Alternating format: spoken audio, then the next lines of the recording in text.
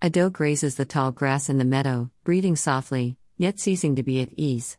For it knows that danger is always lurking nearby.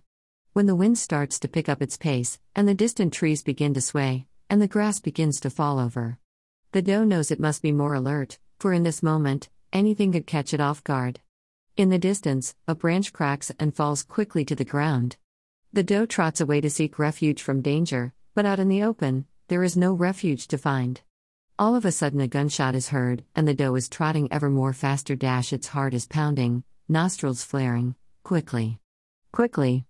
But then, a second gunshot is heard and the doe falls to the ground, blood spilling from its neck.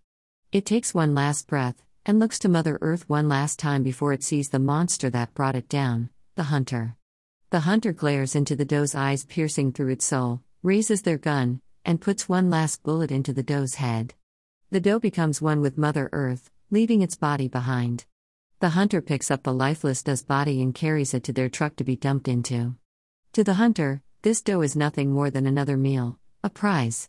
To Mother Earth, the doe is everything.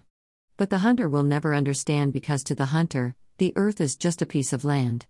But life will still carry on, for life was not created for one soul, but for all who roam Mother Earth.